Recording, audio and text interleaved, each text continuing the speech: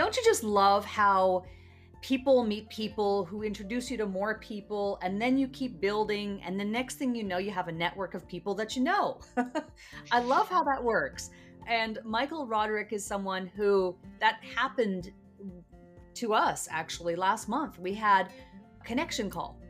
And on that call, we talked about a lot of different things. And what came of that conversation was my asking him to come on to Cash In on Camera to share just how he conducted that call, because it went so smoothly and I could see some of the things that he was doing. And I thought, you know what, we need to bring this to the audience. So great to have you here, Michael. Connection calls are known by a variety of different names, but why is it so important to have connection calls be part of your marketing strategy?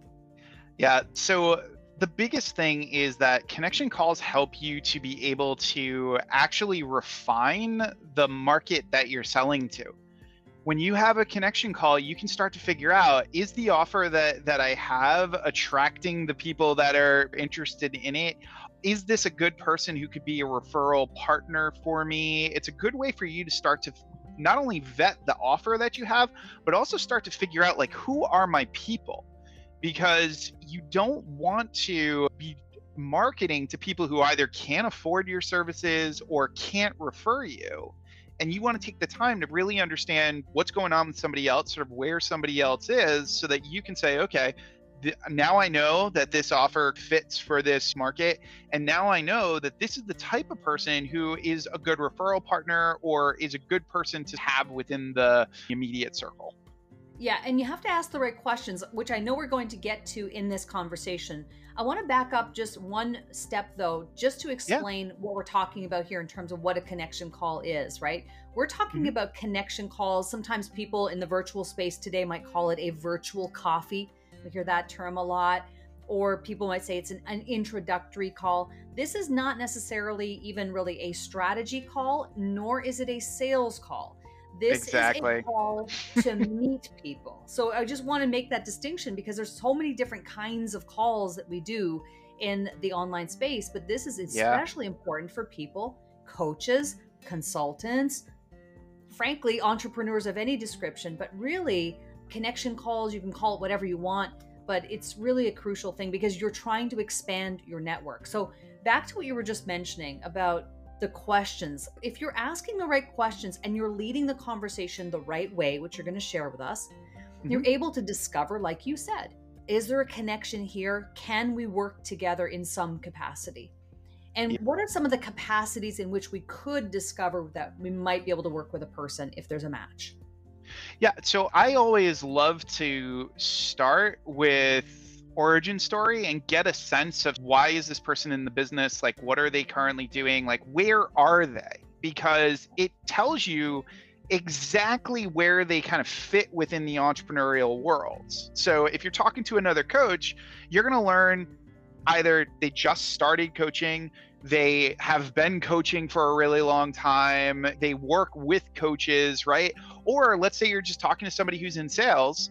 You're going to learn, is this somebody who is teaching sales? Is this somebody who is actually in sales for an organization? And you're going to start to figure out more about that type of person, that type of role. And that's going to inform all of your future outreach. So as you start to think about, like, who do I want to know? Who's it helpful to know? You're going to see those things and you're going to start to say, oh, okay, now I understand what this position actually is. Now I understand what this person actually does. So the next call you have with somebody who fits that category, now you can ask even better, more specific questions, because now you have other groups to compare them to. And one important distinction I think about connection calls too is that this is not the call where you're uncovering every single thing there is to know about that person on the face of the planet, right? Like, It's a very specific kind of call. And typically it's going to be, well, I mean, I think I have an idea of what the right length is, but I want to hear from you. What is the ideal length in your estimation for a connection call or a virtual coffee? So I think it varies based on where you are in your business. I think in the early stages of your business, you are more than welcome to have a 45 or 60-minute call to start to just get used to that process, right?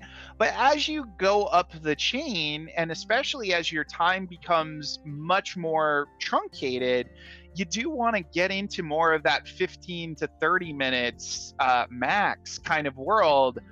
Otherwise, you're going to just fill up your calendar, and your calendar cannot just, and I think this is super important. I think a lot of people forget this. Your calendar cannot only be filled with connection calls. Yes. That is so important. Death.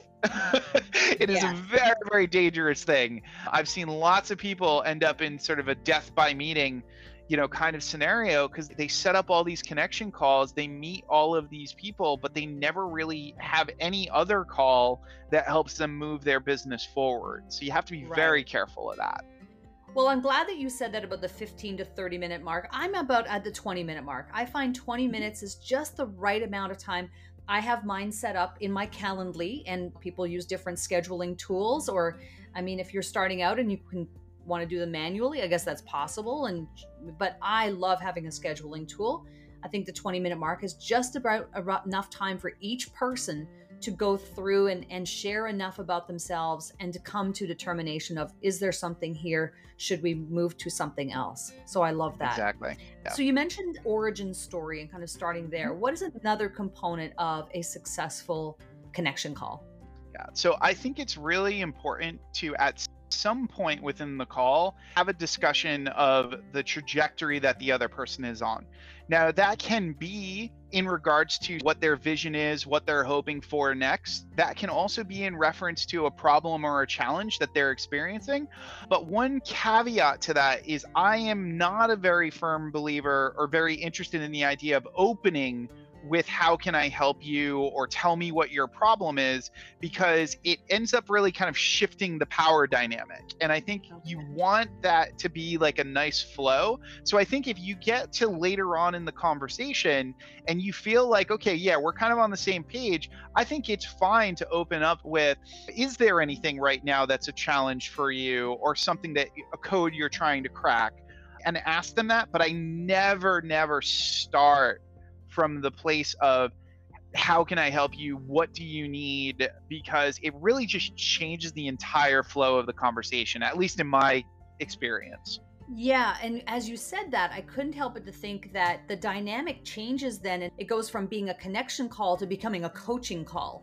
Because now, especially because we both work with people who are, service-driven givers, we want to help people. And so if you go down that path, you could suddenly find yourself in a place where you're coaching. And that's not the intent of this call. Exactly. And that's a danger I think a lot of coaches specifically end up having, is that they think that, and they've been told in some cases, that you need to show your expertise in the conversation in order for somebody to hire you. But in a connection call environment, they don't even trust you yet. So you can't just jump into a coaching conversation, because they don't even know whether or not you have that credibility. So I always say, stay away from that. Take the time to kind of get to know them, observe what's going on. Feel free to make a suggestion if there's something that you're like, oh, I found that this has worked for me, or I found that this has been helpful, but never go into that realm of like, this is what you should do, because nobody wants to be told what to do. Right. Yeah, no, it's a really good point. So one thing that happened when we had our connection call about a month or so ago is you did something where you said, I don't remember how you worded it. Maybe you can remind me how you worded it exactly. But you said, who can I connect you to? It was this idea that you wanted to figure out if there was someone that you could introduce me to. Why is that an important component of the call? So the thing is, most of the time, especially if it's a connection call, you're probably not going to be the thing that the other person needs. Like every once in a while that may pop into play and they're like, oh my God, what you're talking about is exactly what I need, and I want to do this. But 9 times out of 10, that's not going to be the case. So the best thing that you can do in that scenario is change their perception of you from a service provider to a resource. The second that somebody sees you as a resource, you completely change the dynamic. And the best way that you can present yourself as a resource is to basically say, listen, I'm doing this. I'm out there talking to lots of different types of people. And there's a pretty good chance that I might be running into somebody who could help with whatever your current thing is, whatever you're thinking about right now, whatever you're looking for right now. So if you've got some ideas of folks it's helpful for you to talk to, I'm more than happy to keep an eye out and see if, I can send some folks your way. Yeah, I love that. And as a result of that, you connected me with Ella May, and now she's likely going to be on this show. And then it's really great. So that's another component of it. And I didn't want to jump the line here on your methodology, but what is another component of a successful connection call? Yeah, I think it's figuring out, is there a next step? Is there something else that you're going to do together? And sometimes it isn't, right? But I always like to think about, is there some additional layer to this, depending on who the person is and what the conversation is. So in some cases, that's the person invites you to be on their podcast, right?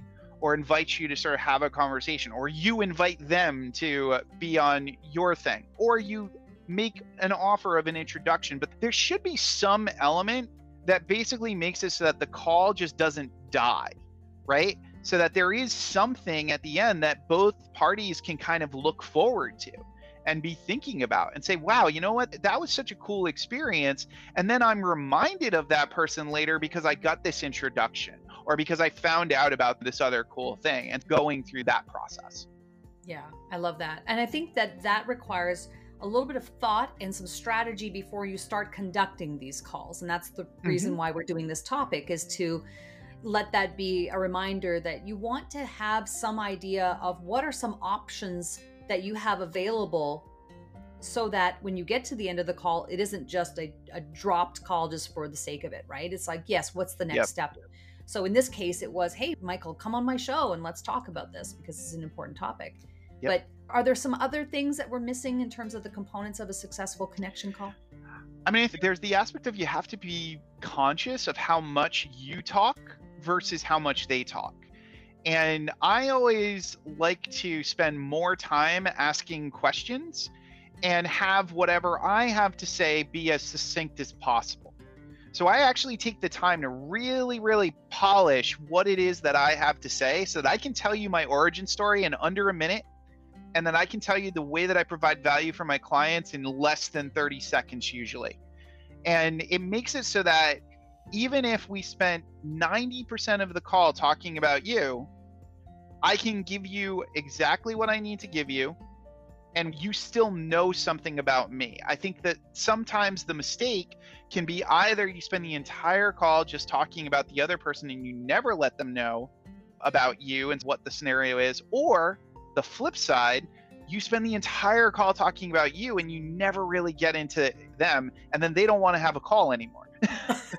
Right. Yeah, it's finding that ratio. And I think that you have to have some awareness as you're conducting that call to be able to identify, am I talking too much? Am I overtaking? Am I monopolizing this conversation or not? You and I, I'm sure, have both been on a lot of networking calls and a lot of different Zooms over the last many years where not everyone has that skill, shall we say. Yes. Yeah. I classify my meetings in 3 categories. So the top tier connection call meeting that I have is, we have a really great conversation, and there is some way that we can potentially help each other. And there's probably multiple ways that we can help each other. Then there's the middle of the road, which is more of a sort of trading type of thing. It's like a two-way, like, I'll do this for you, you do this for me. And it's like, we kind of like each other, let's see where it goes. And it's just like, we're not as motivated to be as helpful because it's really just transactional, right? Like, it's really back and forth. I often refer to it as the two-way pitch meeting, which a lot of people teach in networking environments, which is bad education, right? And then the last one is what I call the steamroller meeting. And that's when you are basically Bruce Willis in The Sixth Sense, because they just go, go, go, go. And you really don't ever get a word in edgewise. That's so funny. Well, I love these tips. I think this is a really great framework to conduct these types of calls. And if you're listening to the audio podcast and you're saying to yourself, I don't I'm not conducting these type of calls. I'm just going straight for the jugular. I'm just going straight for the sales call. Really give consideration to incorporating the connection call or the virtual coffee or the introductory call into your marketing strategy, because this is really key to growing your network and building relationships. And it is really, this is all about relationships. And you know what I love about this? It just segues perfectly into what it is that you're building, Michael, with Referable Brand. Can you tell us a little bit about that? Sure. So the work that I often do is helping thoughtful givers become thought leaders. And a lot of the time what happens is entrepreneurs really know their why. They've got that piece down, but they don't necessarily have their if, which is their innovative framework. Their way of presenting to the world their big idea, their concept. So what I do is I help them create that referable brand. I help them come up with that thing, that powerful, persuasive framework that's going to help them really get their ideas out there. So basically, I focus on that aspect of referability. Yeah, and do you do that with the referability rater? Is that how you do it? Yes. So basically, if folks answer the questions in the referability rater, what it does is it tells you how referable you are. So it will actually help you see where are the gaps in my referability, and it'll give you a score. So you can see, okay, these are the things I need to work on in regards to how referable my ideas are, how referable my brand is. And then it breaks down those things. So you can see where are the areas that you're falling down in that side of things. Yeah. And the URL for that again is myreferabilityrater.com. Fantastic. Awesome. Hey, one thing that we do on Cashing on Camera is we have a little segment we call Stop Marketing Like It's 1999. And I would love to know, what is something that you're doing to market yourself, whether it be a tip, a tool, a tactic, or technique that's really working to help you get yourself out there? Yeah, I have fallen in love with the aspect of a voice note or a voice message. It is so powerful to basically drop a line on one of these platforms and have somebody physically hear your voice. It has been a game changer for me in just sort of just dropping a line to somebody and being like, hey, I was thinking of you. Here's what I'm thinking. Here's what I noticed about the thing that you wrote, because so few people do it. That it just like you get your responses are so much faster. If you write something, you may wait forever for somebody to respond to it. But if you send a voice message, it's very rare that people do not respond. Is there a special tool that you use that you'd like to share? All of the platforms have a voice message sort of component to them. Okay, you're not using a third party to do that, but you're using the voicemail functionality within a lot of the messaging tools. Exactly. I see. I love it. Exactly. Like all of these, these platforms, if you look at the bottom, it'll show you like a little microphone. You just click on that and it lets you record like a 50-second, minute-long voice message.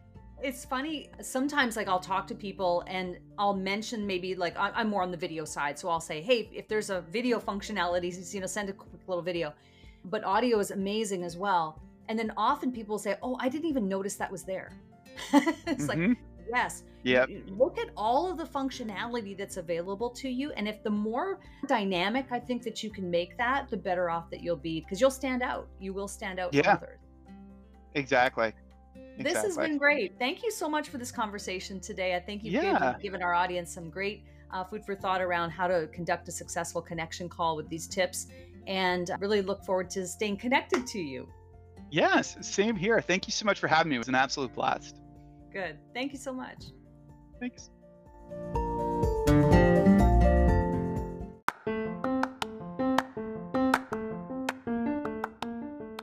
This podcast features curated audio originating from live video interviews simulcast on social media.